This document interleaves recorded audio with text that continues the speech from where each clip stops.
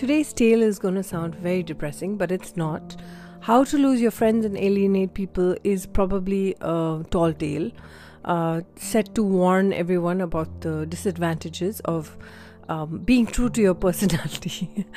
Hi everyone, my name is Sangeeta Angela Kumar and this is podcast number 43 and you're listening to Planet Sang, which is my podcast. And as you can tell, the life of a podcaster or sometimes even a media professional is not always a very lively life.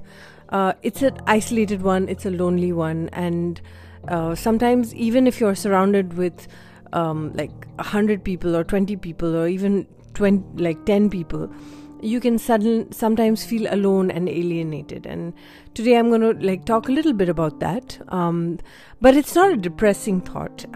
For people who listen to it and feel really bad for me, it's not that bad. So with that disclaimer, let's get started. So my grandmother, my dad's mom, she was not very liked, although at her funeral I don't think I've seen so many people attend her funeral. The reason she was not very liked is because she was very strong about what she felt, especially since she was a missionary, and she used to go and tell everyone, even pastors and senior, very holy people, to repent for their sins. So you could understand why she was not very liked, because she used to call it as it is, and we know for sure that she's in heaven. And the reason I'm saying all this is because I am nothing like my grandmother. When I mean that, I mean she was really noble and honorable, and she had the right reasons to alienate everybody. But I do everything for all the most holy reasons, I think, and that's very tragic. That is the tragic part of this podcast. So let's get started. When I was a kid, because I was a latchkey kid, and because my parents were working, my brother and I were left at home. And of course, I'm not going to blame my parents for anything, because they were amazing parents and they were awesome. But life was lonely. We didn't have any friends. We never used to go out. We went out as a family to Nirulas. We used to live in Delhi at that time, and we used to go out and stuff. And of course, Sunday school was there, and I did have a few childhood friends like Ashish Richard and Kim, and it's like Sunday school friends. But I don't remember really having childhood friends at home. All the kids in school would go home and then have their own friends at home. But my only friends were the friends I had in school, and they didn't. I don't think they liked me very much, because I remember, of course, now we're all good and it's all good, we're all friends and all. But I was a naughty kid. I was not a particularly precious child like how my daughter is, which I really feel like God has gifted me a wonderful child, who is unlike me. But I used to scratch kids. I used to fight with them. I used to in my defense, I think it was just me going through a transition of not understanding why in the world I'm left alone. But you can justify whatever reasons you have. But the truth is that my friend Meetu, I remember she recently told me that she told her kids that I scratched her with pickle in my fingers. And I was so embarrassed, and I was like, please don't tell your children that. This is so scary. But the fact of the matter is that there are kids who are loved. Meetu was a very loved kid. She was cute and adorable, and she had pigtails, and I was a kid that scratched, so and much more. I won't need to go on and tell you all my horrid, all my teachers and dorm parents from Woodstock would remember how naughty I was. But I remember Namrata Tamang told me, I think in 2nd grade or 3rd grade, that no one really likes you. And I think in life there have been 2 things that have been said to me in school, which I will never forget. One is Shivi Pandit saying I had a kala muh, which kind of defined my identity in terms of ugly or beautiful. But when Namrata said it, of course she's a darling, she's a great friend. But when Namrata said what she said as a kid, I may have moved past the instance or whatever, but I never forgot those words. And now, like, I'm 40 years old, and it's been many, many years since that conversation happened. When a kid tells you no one really likes you, and you hold on to it, and it stays with you forever, it shouldn't have, but it has. Sometimes I do look at life and I say, was Namrata right? But yes. So I have become a bit of an expert at alienating people, which means that I'm perfect for this podcast. So my childhood kind of was already a little off. Like, obviously I was a naughty kid. I was a bit of a bully. I wasn't very nice to friends, and nobody wanted to be my roommate. I remember in 8th grade, I think it was Langley, or not Langley, Avon Golding or somebody, I forgot, one of those two girls, I forget, they refused to room with me, and I remember I was distraught. Like, I used to go to school early because I wanted to choose a good bed and a good drawer and a good cupboard and all that. And I remember I started crying because I was really upset about the fact that nobody wanted to room with me out of everyone. And I remember my brother laughing, as usual, and saying, this is going to be the best year of your life because you're going to be rooming alone. And I was like, what are you talking about? Nobody likes me. But you know what? He was right. When no one decided to like me or room with me, I did have the best room in the house. I had my own room for the first time, 8th grader, I had my own room, I had my own bathroom, I had my own drawer, I had my own cupboard. I didn't have to coordinate with anybody. I had a small space, so cleaning up was easy. And 8th grade was probably the best year of my life, and it was all because I was chosen to be rejected.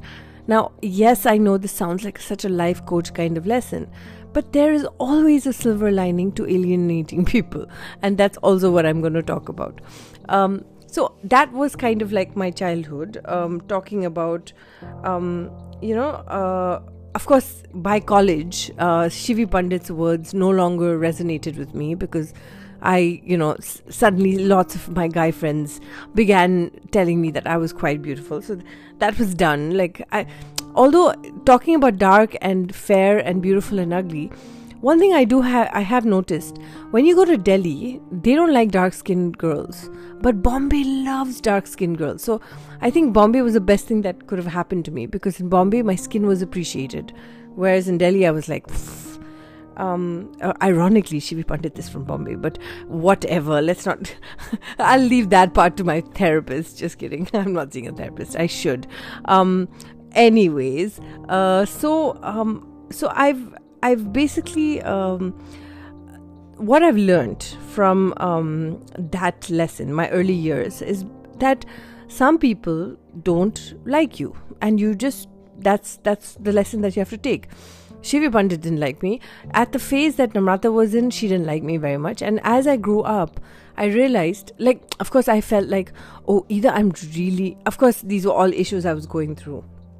But over time, and of course, even as a teenager and as an adult, I would often wonder why this person is not talking to me, or this person is not talking to me. Like recently, I was a part of a community, and not recently, many years ago. And all the women, funnily, they didn't really like me. I don't know why. And it was this very weird kind of, there was a girl who was literally like Mean Girls. Like, it sounds like a Mean Girl plot. But they weren't mean to me, but they were very we're all going for coffee, but you're not invited type of, personalities. And I remember I would be shocked because, this was a community which kind of encouraged, fellowship and getting together and stuff. But I felt like I was the most hated person in that community. Of course, I kept questioning myself, saying, am I having a persecution complex? Am I so self-obsessed that, the world isn't revolving on me and all that nonsense? But eventually, you've got to roll with the punches. There will be people in the world who like you, and there will be people in the world who don't like you. Maybe there'll be most people that don't like you, and you can't do anything about that. So that is really my lesson number one. Accept that not everyone will like you. And so that's my first lesson that I can teach you. Second thing is uniqueness. I know this is going to be really sacrilegious, and I have spoken about this in the past, but uniqueness doesn't pay. You like basically being different subjects you to rejection. Like outstanding people are always outside standing. That is a lesson that I have learned when I mean over time, is that, you know, like I had an accent. I was different from everyone. I didn't speak the language really well. I wasn't rich enough. There have been so many reasons why I liked art. I was non-vegetarian. There are always these personality traits that have made me stand out. And I really felt like my uniqueness could be appreciated. But over time, I realized that being unique would just make me stick out like a sore thumb, and it would expose me to discrimination or people. Like, there was an office where the vegetarians sat in one place and they didn't let me sit with them because I had non-veg food. So what I'm saying is that in that state, I think what you should just do is like forego your non-veg for evenings, and during lunchtime have, you know, sad vegetarian food like everyone else. I know this, again, like I said, this is going to be sacrilegious, but being unique is not always the best thing, and standing out often means that you're standing out alone. Of course it's great if you become famous and rich, and then you can be eclectic and all that, but most people do not become famous, and most people don't become Bill Gates or Jeff Bezos and whoever becomes super famous and rich. The point is that unique people often are just like they belong in asylums. So on that note, be like everyone, and that's really important to know. If, like, for example, if you're young and you really feel like your uniqueness makes you stand out, uniqueness, even actors in Bollywood, a lot of actresses also say, the best thing about me is that I can blend into any role that is given to me. If I am too unique, if I have a unique haircut or a unique accent, it makes me not be able to get parts. Like recently I kind of skimmed through Bala, the film with Ayushmann Khurrana, and I saw Bhumi as a dark-skinned girl, and I was laughing at the fact that the director didn't bother to hire a dark-skinned girl. Then I thought about it. Who are the dark-skinned girls? They're all old actors who... Bhumi's fresh. She's very congenial. She's very adapting. You know, she doesn't ruffle too many feathers. So obviously they'll want to put makeup on a fair girl and make her darker, then go through the whole process of hiring a dark-skinned girl. If they don't know a actor who they can get along with, or, you know, the setting is good, or it's a very comfortable working experience. So people will always resonate to people they are comfortable with. And being unique often makes people uncomfortable with you. So that is another thing that I wanted to talk about, and a lesson that I can probably help you with. Then another thing is don't be offended. I think in my life I have rubbed people the wrong way constantly. I mean, recently I was just remembering the fact that somebody offended me with something that they said, and I really blew my head off. Like, I was like, no, this is not okay. And I remember eventually, when I think back at it, it was so stupid and it was so small, and I could have totally handled it tactfully. But the interesting thing is, because of that little outburst that I had, the consequence of that outburst actually lost me a good 20 friends, not one friend, because that person got upset, and then the other person got upset, and there was like a chain reaction of,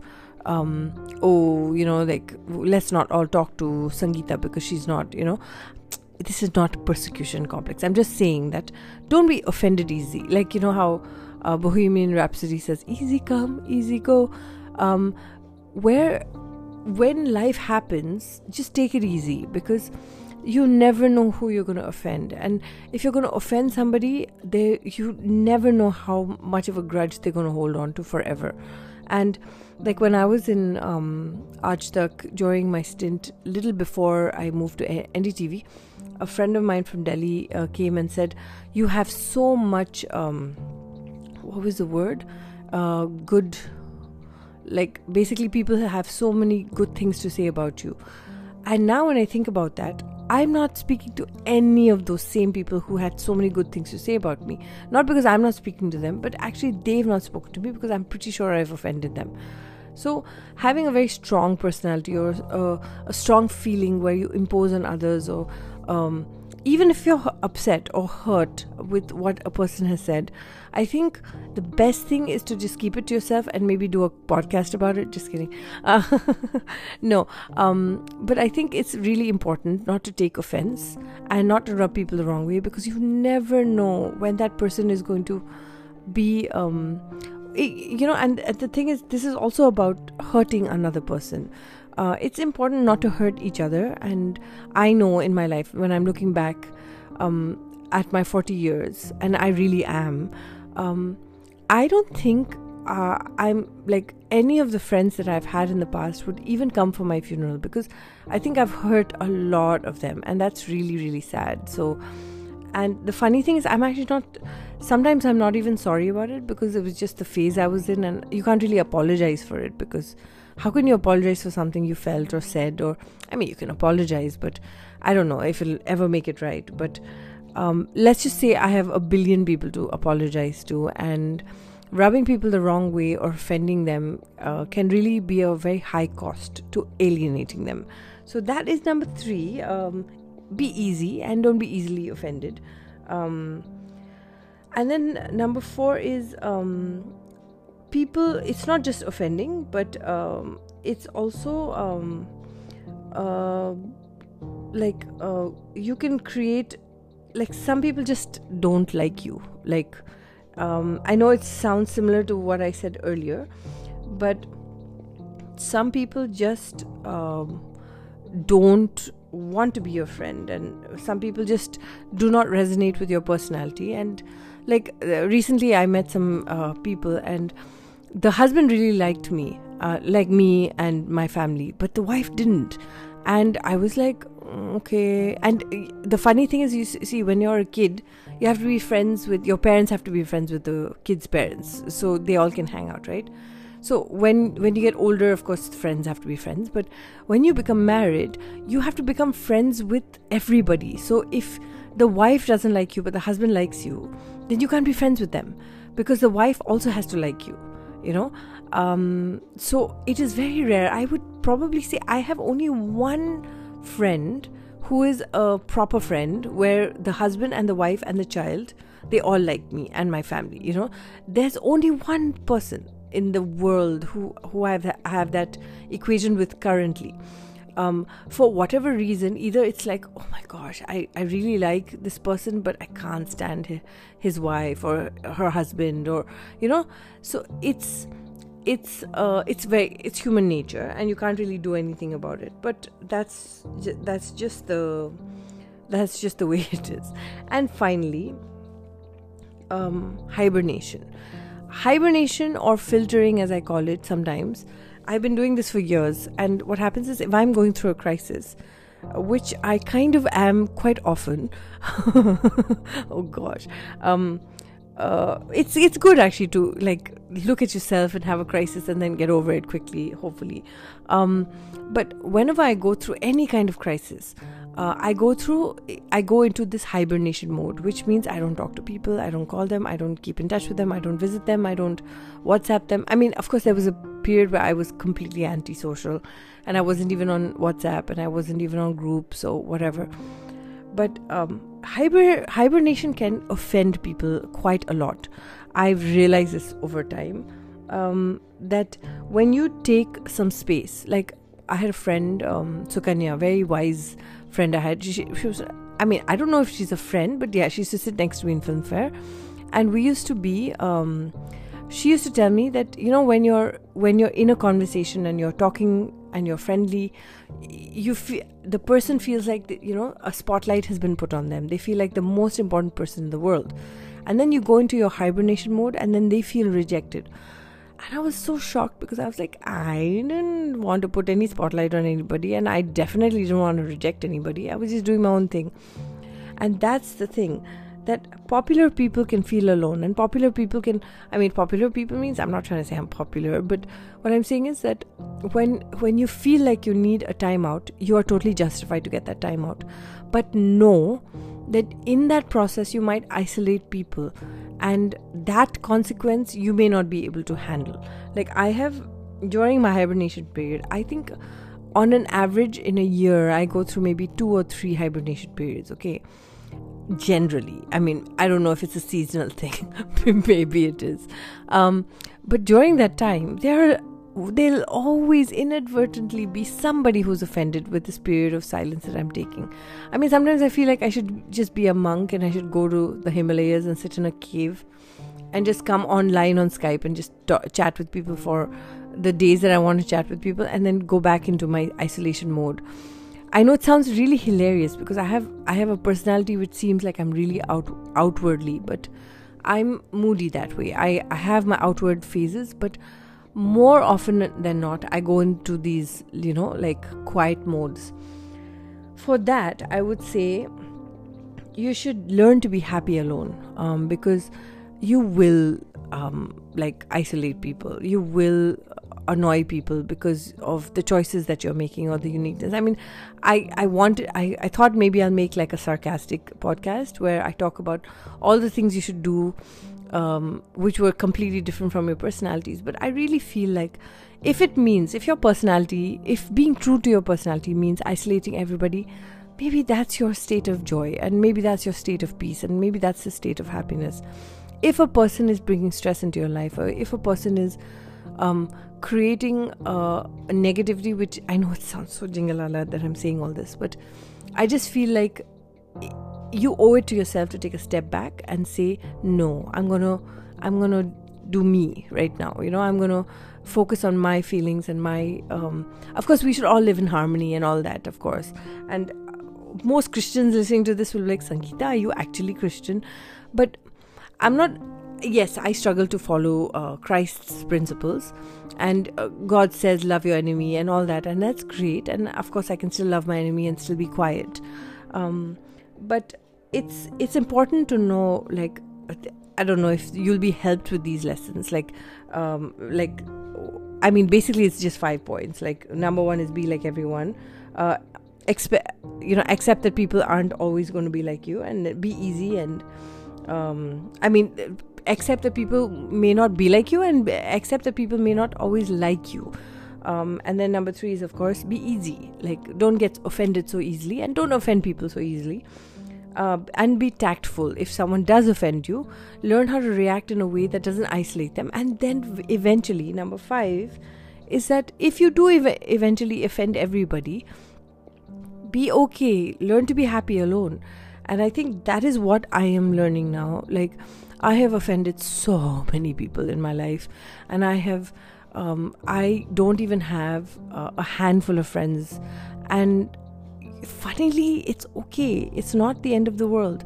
I would rather have a quiet afternoon or an evening to myself, doing what I'd like to do, than to be surrounded with people I don't really care about.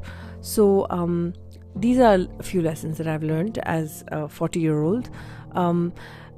Eventually, if you want to alienate people and isolate people, and then this is exactly what you should follow. And if you don't want to do that, and if you don't want to be alone, and if you're like, no, I want friends, please do exactly the opposite of what I have said. All right? Okay, that's all I have to talk about. It's a really macabre topic today. This is episode number 43, and I'm Sangeeta Angela Kumar, and you're listening to Planet Sang, and I'll catch you with maybe a little happier podcast next time. Till then, you take care and keep smiling if you feel like it. If you don't feel like smiling, don't worry about it. Most importantly, be true to yourself. Okay, bye.